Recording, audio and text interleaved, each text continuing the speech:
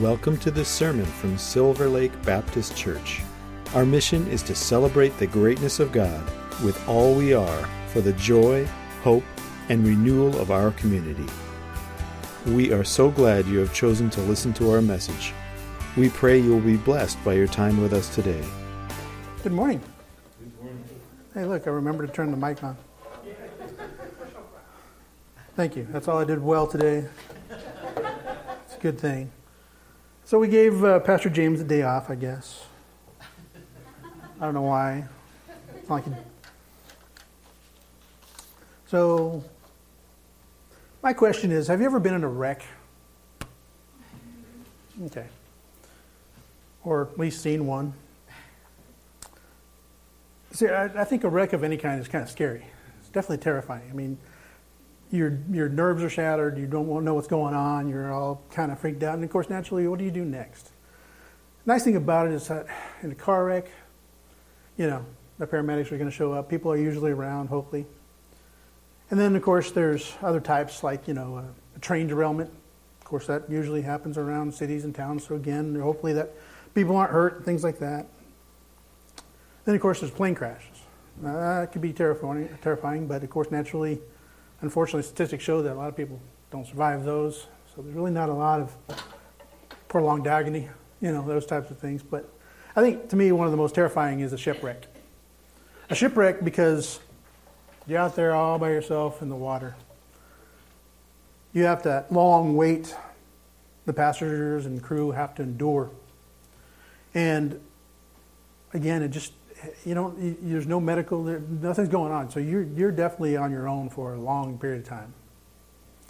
So in Acts 27, where Jim started us off on, last time we were talking about, was it's probably one of the most recognized shipwrecks around, at least in our history that people talked about. And the Apostle Paul was on his way to Rome. It's also one of the best told, most detailed shipwrecks around that you can read in history. So that's what we're going to go looking at today and continue on with that. But let's pray. Father, Lord, we thank you for this time together. Again, we thank you for all that you do for us and continue to do for us in spite of ourselves. Father, Lord, we just thank you for being with us. We thank you for life lessons. We thank you for shaping us, molding us in the way that you have, and that you continue to do so, that you didn't just start and leave us alone. Father, we thank you for loving us and giving us friends and family that are around, and we pray for those who are going through things and are going to go through things. And Father, thank you very much for this time together, and we thank you again for this beautiful weather that you've given us, that we're able to just enjoy a little bit of sunshine left until we can't. And Lord, we thank you for all you do. In Jesus' name, amen. So, like any good book that left us on a cliffhanger, thanks a lot. Let's remind ourselves where we were. So, having appealed to Caesar, Paul was put in custody of a Roman centurion. His name was Julius, and he was placed on an Adamantine, that's something like that, ship. It was on its way to Italy, where Paul really wanted to go in the first place. Being a Roman citizen and obvious gentleman that he was well liked. Many people he encountered respected him. And so he kind of got away with a lot of things, really, that most prisoners wouldn't. Paul was allowed to take along his companions, Luke and Aristarchus. And with that, I mean, naturally he got to, he was treated so well that he actually got to go and visit, friends when they disembarked. So far, so good. Everything was really good. I mean, it's just a nice little trip that they were going on. But, of course, naturally, he was still a prisoner. So it is what it is. But really, from that point on, everything went downhill real fast. After leaving Sidon, they had to sail up to around Cyprus rather than straight towards Italy in the west because of the winds were contrary to the way they were sailing. Meaning that they were sailing, well, in my perspective, they were sailing this way, but the wind was blowing this way. It wasn't really an easy way to go. And so when they left, of course, it was like I said, it was hard. And finally, they landed in Asia Minor. The centurion transferred Paul and all their other prisoners and everybody else onto a large Egyptian grain ship. The typical grain freighter was about 140 feet long and 36 feet wide. So, pretty decent-sized ship. And it had a 33-foot draft, typically. That means that's how far it sat into the water. And, of course, naturally, this boat was sturdy. It's nice, well built, but it had its disadvantages. It had its disadvantages in the high seas, and first of all, it had no rudder like a modern ship. It was steered by 2 great paddles in the back. Secondly, it only had one mast, one big, gigantic square sail. And of course, like I said, its most significant drawback was that it couldn't sail into the wind. Departing Mira in the freighter, they reached nearby Cnidus. Only with, of course, a lot of difficulty. They were forced to sail south under the shelter of Crete, so that with that they reached Crete's small port of Fair Havens. According to Acts 27:9 through 10, Paul had said when they were, as he started, because he was an experienced traveler. He's been around for a long time. And he warned the centurion that they should stay in Fair Haven, because it was a good port. It was nice and quiet. It was actually in the lee, so of course it was out of the wind. And so it was decent. I mean, it was also just after Passover, which mid-October. Now we know here, mid-October, the winds start to blow a little bit, it gets rainy, it gets a little bit hectic.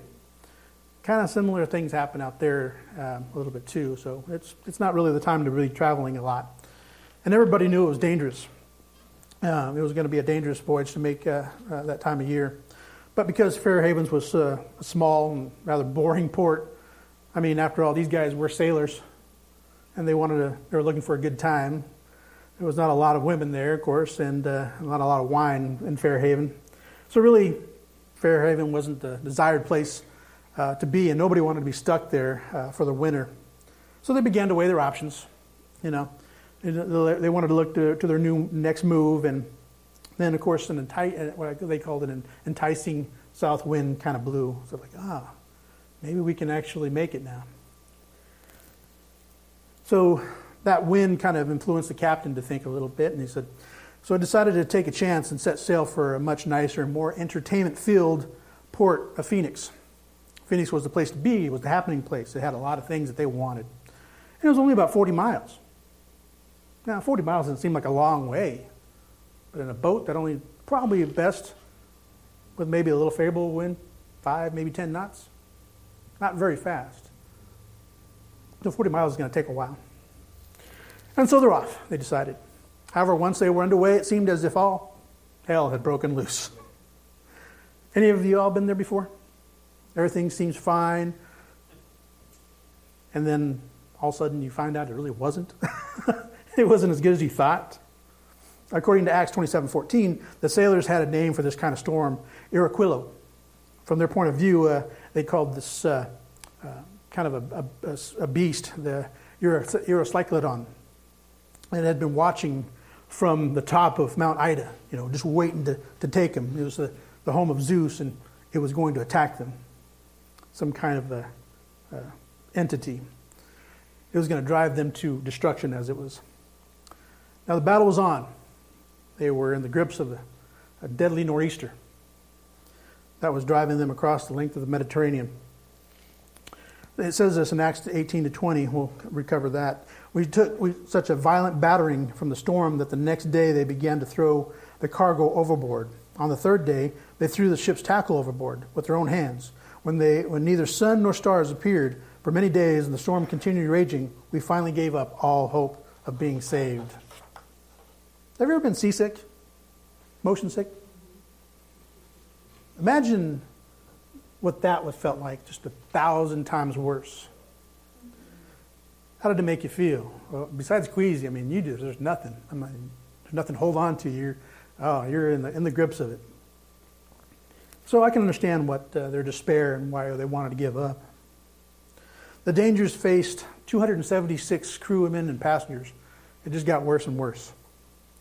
So with great difficulty, they secured the dinghy, then proceeded to pass great ropes around the hull, which they used them to tie the ship together, basically just kind of holding it together.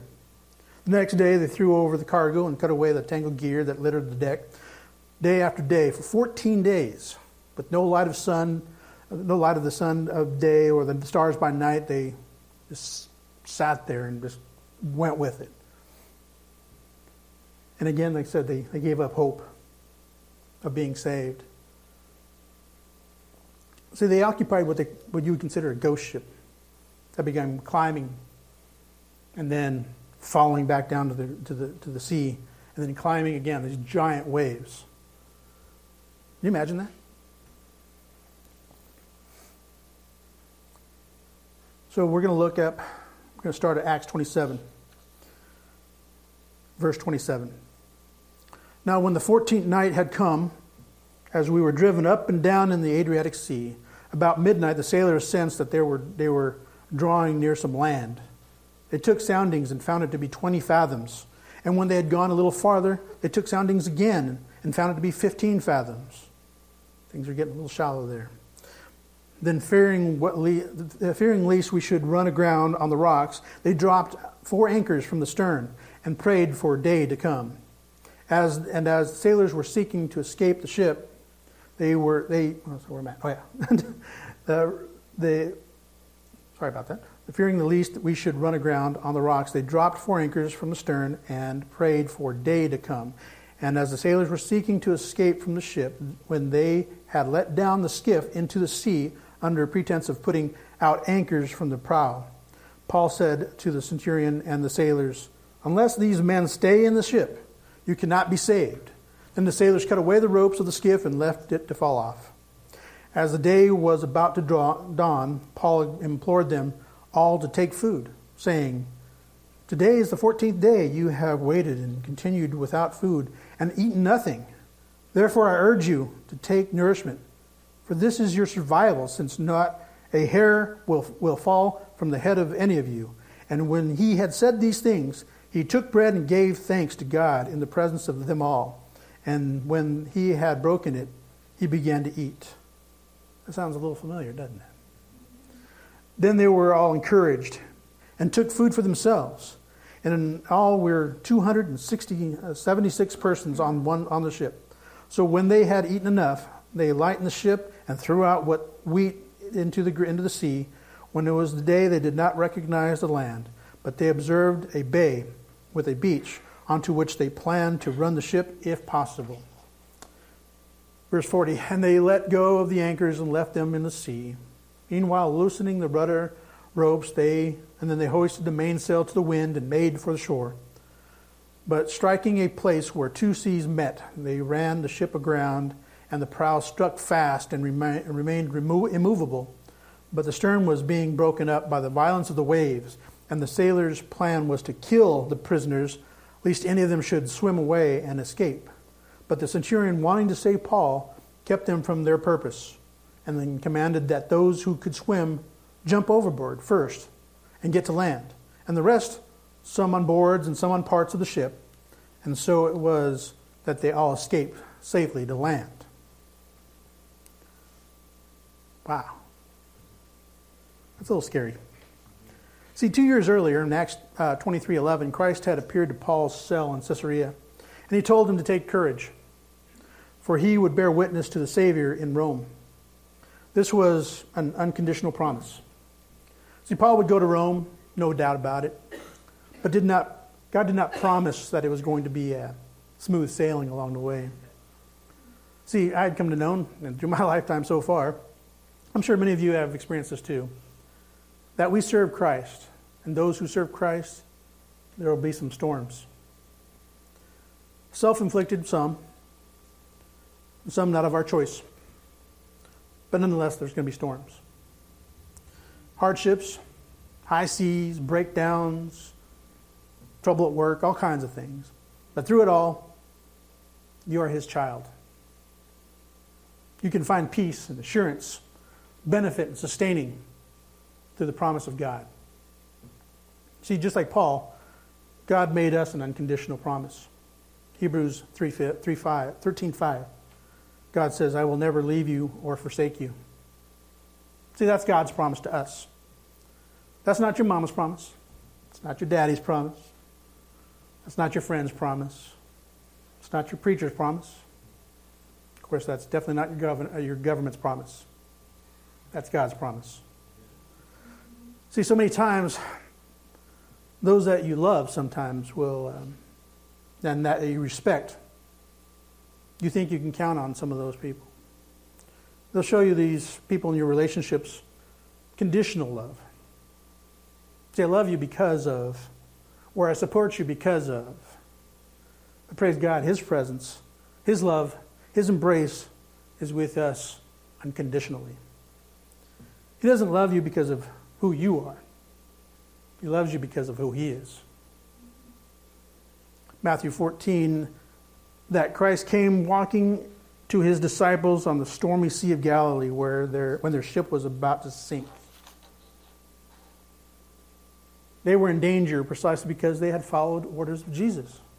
See, He had told them to go out in the sea or go out into the lake, and they obeyed Him. See, those who claim to follow Christ will always have smooth sailing, right? Nah. Those who say that are misunderstanding and misrepresenting the Word of God. F.B. Meyer wrote, "If I am told that I am to take a journey that is a dangerous trip, every jolt along the way will remind me that I'm on the right path." See, Christ warned His disciples that they would face trials. But He assured them that He would be with them. The record of Paul's shipwreck in Act 27 is great, intriguing history, but it also is a metaphor of what Christians experience in their voyage through life.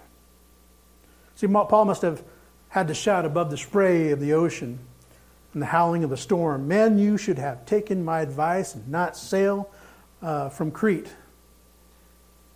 But then, because that would have surely saved your life. And of course, naturally, the damage to the cargo and all the ship and the loss. He says, "But now I urge you to keep your courage, because not one of you will be lost. Only the ship will be destroyed." Huge waves were battering the ship, and Paul's soul was cool as the other side of the pillow. Why? He was anchored in a way that the rest of them knew nothing about. See, every Christian can see God amidst life's storms, as long as they're using the proper anchors. You can have courage in life's storms through the anchor of God's presence. You can have courage in life's storms through the anchor of God's presence. In the opening sentence of Acts 27:23, Paul continued, "Last night an angel of God, whose I am and whom I serve, stood beside me on the deck of the sinking ship in a raging storm."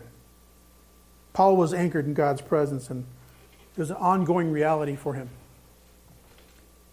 This was not the first time Paul experienced this assurance. See, in Corinth, Christ came to him in a vision. Acts 18:9-10. "Do not be afraid. Keep on speaking. Do not be silent. For I am with you, and no one is going to attack and harm you, because I have many people in this city." In Caesarea, Christ actually stood with him. He stood with Paul in the flesh. Acts 23:11. The following night, the Lord stood near Paul and said, "Take courage. As you have testified about me in Jerusalem, so you must also testify in Rome." Later in Rome, according to 2 Timothy 4:16 and 17, Christ again stood with him. He said, "At my first defense, no one stood with me, but all forsook me. But the Lord stood with me and strengthened me, so that the message might be preached fully through me." See, there they were west of Crete, with these giant mountains of water. See in that picture. Actually, probably even worse than that. Ocean on all sides of them. See, God was opening their eyes. They actually would have seen angels gliding on that deck. They would have been seen protecting them. They would have been seen holding them and comforting them. But they couldn't see because they didn't understand yet. How do we become aware of God's presence? Pretty rarely do we actually hear Him actually talking audibly through but through the still silence and assurance of the Holy Spirit and through God's holy word. Staying alert to His presence with us in the middle of the storms is key. It's key to our spiritual health and our courage. When we're anchored to God's presence, we will show amazing courage. When we're anchored to God's presence, we will definitely, I wrote this weird, I wrote it backwards. We are anchored to God's presence, we will show amazing courage in the worst storms. That's what I was thinking. And just as important, when we're so anchored, we can sustain others too. Just as Paul did, Jesus strengthened us. He strengthened Paul through His Spirit. And He strengthens us through these times that we have to go through. So you can have courage in life's storms through the anchor of God's presence, and courage in life's storms through the anchor of God's ownership.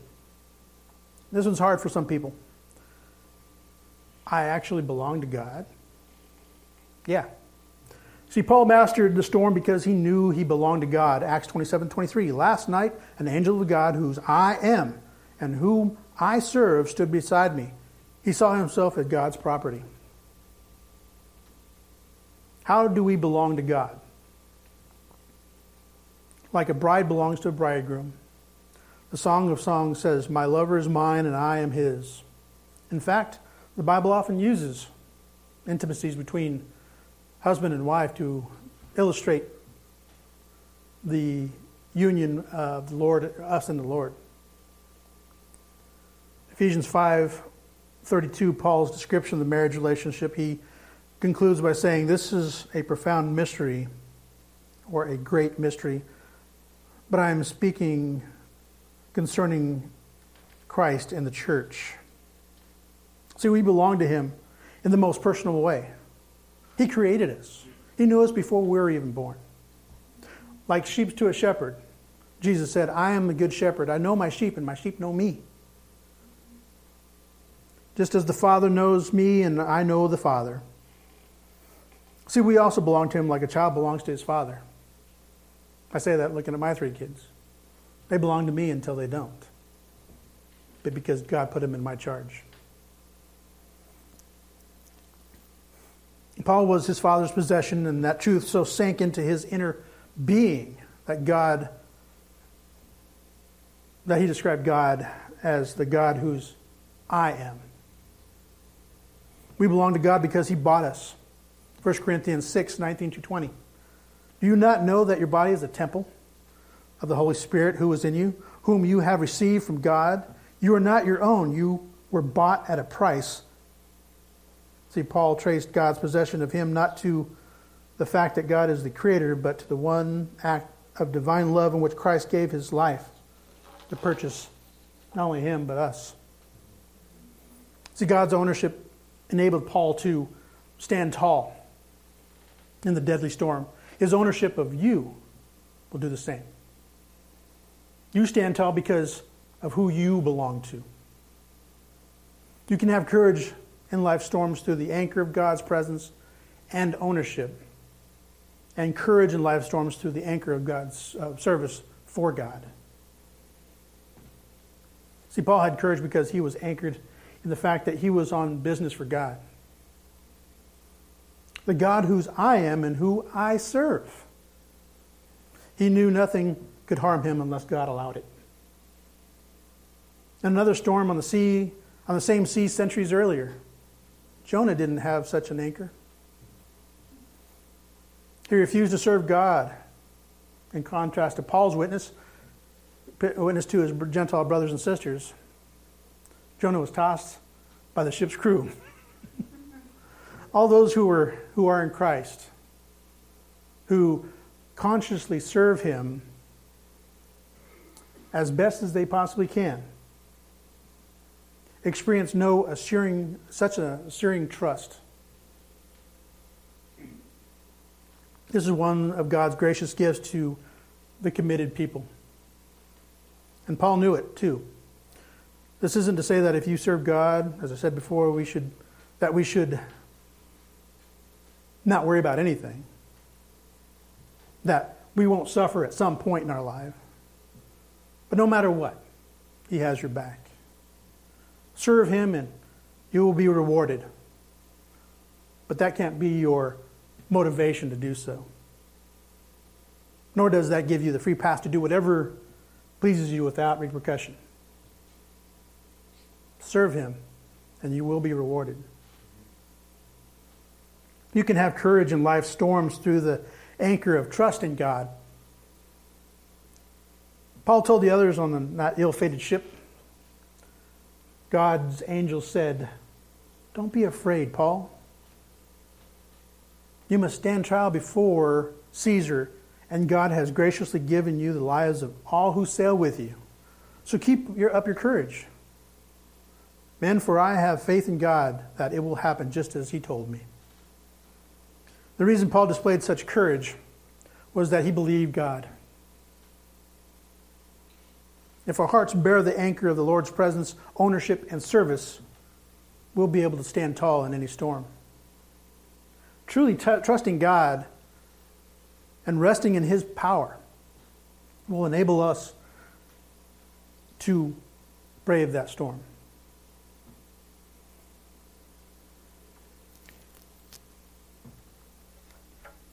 See, there's an encouragement that he said, "For we know all things work together for good." What good? For God's glory. See, in an impossible situation, Paul said, so keep your courage. Keep your courage, man, for I have faith in God that it will happen just as He told me. How many times have we been there and said, well, I'll keep that faith in God, but I'm going to add my little bit to it.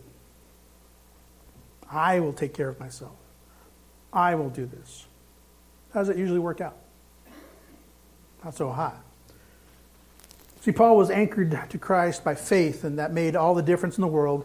The remaining story of the shipwreck reveals how Paul's example brought courage to the others.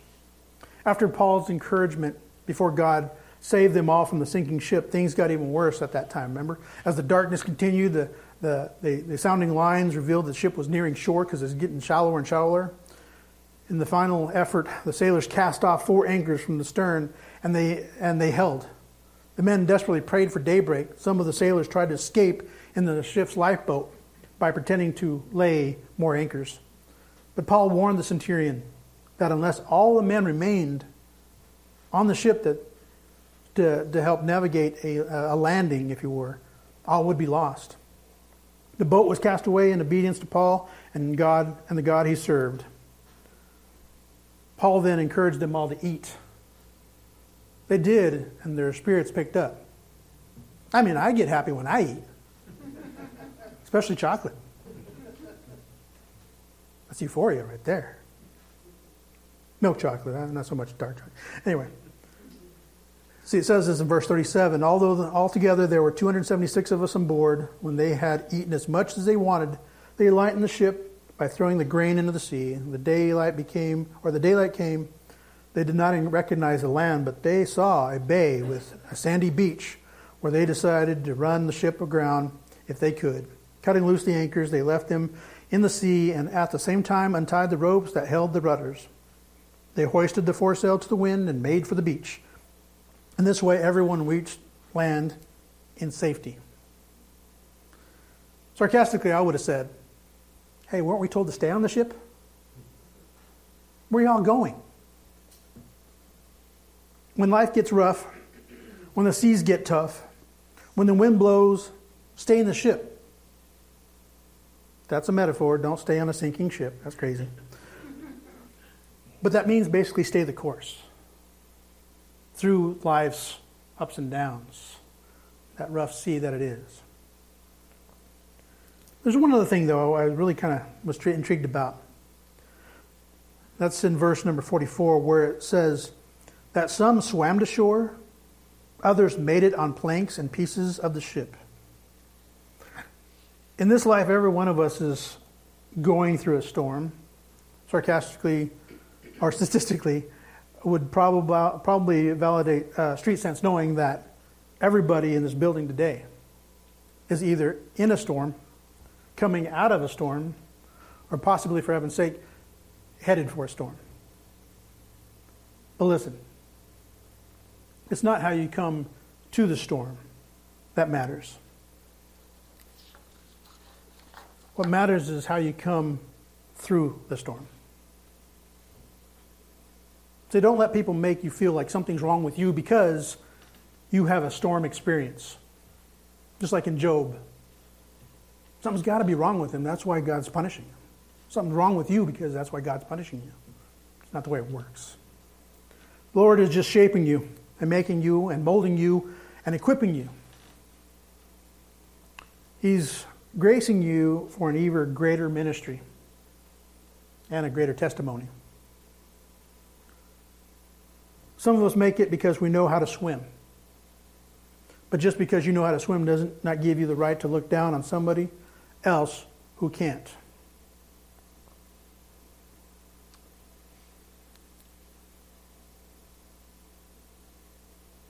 Some of them made it because they rode on a plank.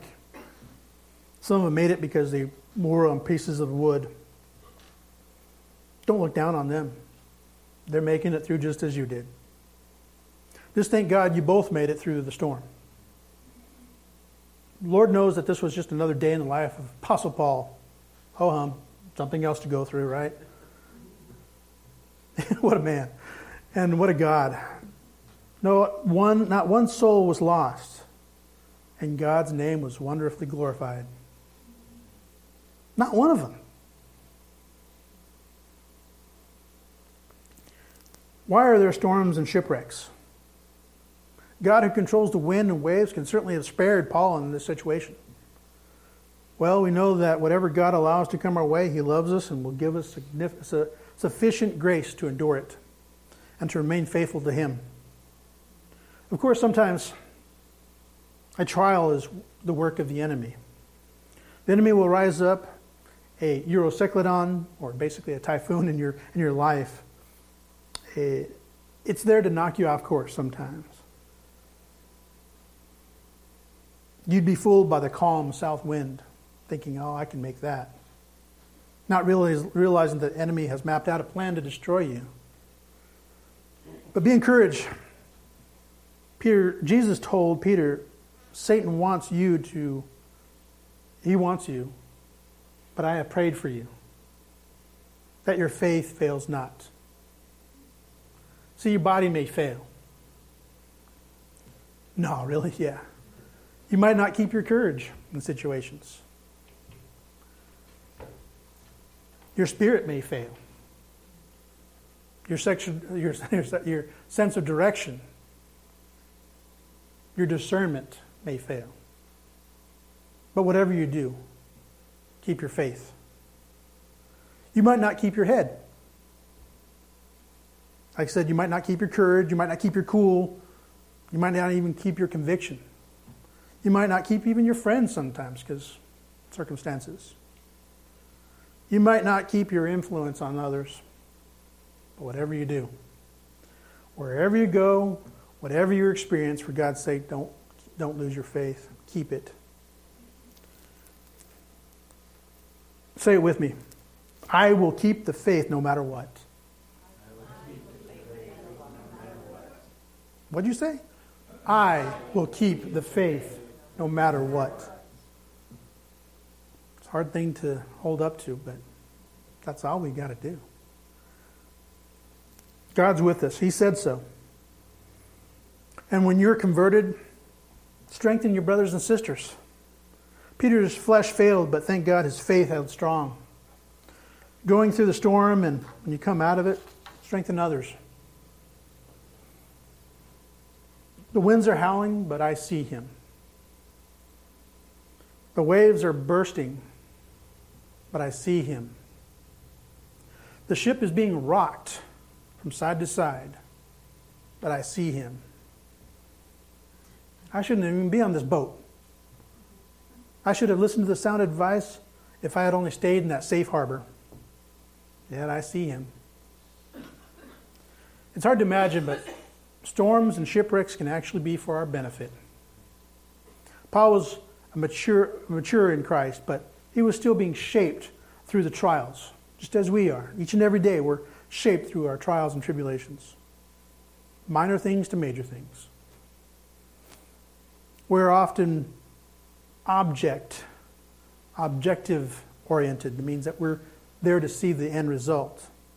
But God's is process oriented. It means you got to go through it. We just want to get to Rome, but God is more interested in how we get there. Storms can also be good for others too. See, aboard the ship, people learned about each other very quickly. And you learn to thank God for the clarity of the storm. The imminent threat of death that the storm tossed that Egyptian freighter revealed the secrets of each man's character.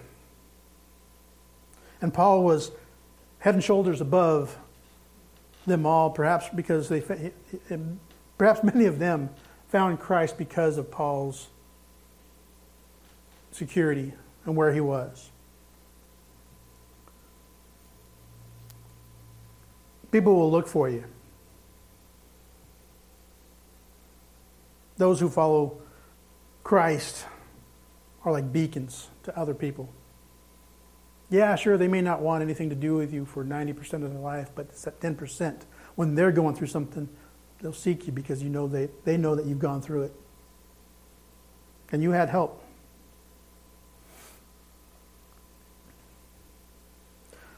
Sometimes storms come so that others will look beyond us to Christ. Are you in a storm right now? Don't answer it. Does it look like your ship's about to go under? If so, you need some anchors. The anchor of God's presence, He is with you. The angel of God, whose I am and whose I serve, stood beside me. The anchor of God's ownership, you are His possession. The God whose I am protects me. The anchor that comes through serving God, the God whom I serve, protects me. The anchor of faith, so keep your courage, folks. For I have faith in God that it will happen just as He told me. How many times have you flipped through your Bible and seen exactly those words? I will protect you. I am all you need. It will happen just as He told me. See, with anchors like this, God's servants will stand strong and true. We don't have to continue on in our ho-hum, boring lives. We have time to go and do things. We're able to go and invest in our time with our friends, our family. But know that when we do, their storms will affect us. Their storms will encourage us to encourage them. It'll motivate us. I mean, we just had a friend who their house almost burnt down. Thank God it didn't, but still, that's an effect. I know that each and every one of us have stories of people who've gone through things, and were we able to stand with them as God does? Or did we just say, yeah, I'm sorry, but then let them on their own devices? Encourage those around you, your friends, your family. Lift them up, because you're the ones that they look to. But like I said, be encouraged, because God gives us all His Spirit. God gives us His will to want to continue on. They call that the human spirit, to drive home the will to live, the will to survive. Nah, that's God's Spirit. Otherwise, we would have gave up a long time ago. We would have saw that storm and said, nope. Turn right around. But encouragement shows us that we can look at that storm and say, yep, there it is. Next. Be encouraged. Life throws us curveballs. This world is not made just for our pleasure. It was also tainted by the enemy to deceive you, to bring you down to its will. It's not God's plan. We know that. He's told us that. Be encouraged. Storms come, but they also go. It's how we get through them is what matters, right? Let's pray. Oh, Lord, Father, thank you for being with us as we navigate these storms. Storms in our lives, storms that come and go, Father, but each and every one of them is an example to us. How we're to be shapened and how we're to be encouraged by your ever presence. Lord, thank you for this day and thank you for each and every moment that you give us. Thank you for giving us the time to spend with our friends and our family, to encourage them that they also may encourage us. The fact that we stand together under Christ as he gives us his Spirit and his love because of his sacrifice on that cross, Lord, that each and every one of us can bow to him and say, thank you, Lord, for giving me what you've given me. It may not be easy. We know that you said it wouldn't be. But friends, I ask you, if you have never asked Lord God to be in your life, Christ to come to your life, I ask you to do it right now. Get on your knees and ask him, Lord Father, forgive me for I have sinned. But Lord Father, with your gracious, precious blood, I can be washed as white as snow. I can be forgiven for all of my sins and everything that I've done and everything I've thought about doing, Lord, that you would just give themselves to you. Father, Lord, thank you for that blessing, and thank you for continuing to give us that blessing and the courage to stand up to this storm that we call life. Thank you again, always in Jesus' precious name we pray. Amen. Thank you for listening. If you'd like to learn more about us, check out our website at www.silverlakebaptist.org.